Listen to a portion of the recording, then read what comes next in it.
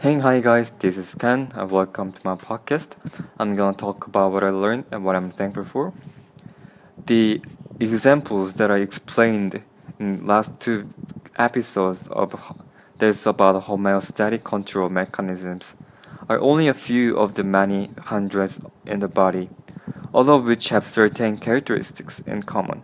I will explain negative feedback nature of a control systems. Most control systems of the body acts by a process of negative feedback, which can be explained best by reviewing some of the homeostatic control systems mentioned above. In the regulation of carbon dioxide concentration, a high level of carbon dioxide in the extracellular fluid causes increased pulmonary ventilation, and this in turn causes decreased carbon dioxide concentration. In other words, the response is negative to the initiating stimulus. Conversely, if carbon dioxide concentration falls too low, this causes feedback through the control system to raise the carbon dioxide concentration. This response also is a negative to the initiating stimulus. In the arterial pressure regulating mechanisms, a high pressure causes a series of reactions that promote a lowered pressure, or a lowered pressure causes a series of reactions that promote an elevated pressure. In both instances, these effects are negative with respect to the initiating stimulus.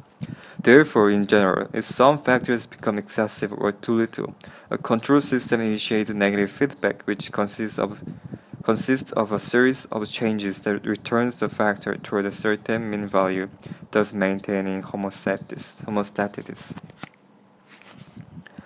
Amplification or gain of a control system. The degree of effectiveness with which a control system maintains constant conditions is called amplification or gain of the system. For instance, let us assume that a person has been in a room for 24 hours. The temperature which has been 60 Fahrenheit. Then suddenly the room temperature is increased to 110 Fahrenheit, a total increase of 50 degrees. However, the person's body temperature rises only 98 degrees to 99 Fahrenheit, because the body automatically controls its own temperature within very narrow limits rather than following changes in atmospheric temperature. In this case, the change in atmospheric temperature is 49 more than the change in body temperature, which changes only 1 degrees. Therefore, we say that the gain of the control system is minus 49. In other words, for each degree change in body temperature that does occur, there will be 49 times the much additional change were it not for the control system.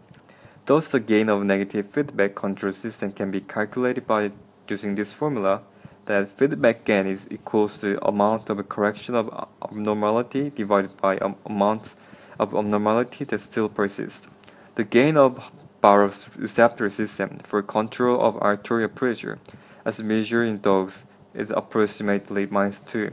There is an extraneous factor that tends to increase or decrease the arterial pressure, thus so only 1/3 as much as would occur if this control system were not present. Therefore, one can see that the temperature control system is much more effective than baroreceptor system. I guess the system message on my phone kind of blocked in middle of the speaking, but yeah, that's what I learned and what I'm thankful for it.